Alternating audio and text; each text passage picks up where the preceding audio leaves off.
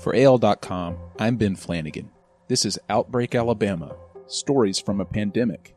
As the novel coronavirus wreaks havoc in Alabama and across the world, these are the stories of the people seeking to survive the disease and its economic strain.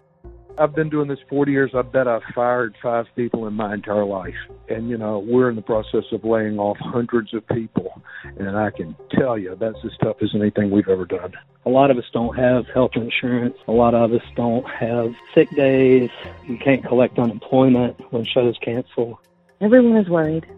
Everyone is tense. Everyone is concerned.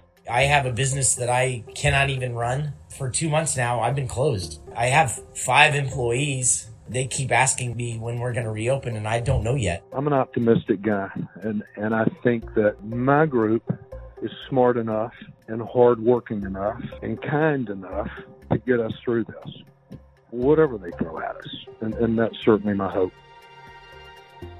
Outbreak Alabama, Stories from a Pandemic. Search Outbreak Alabama on iTunes or wherever you get your podcasts.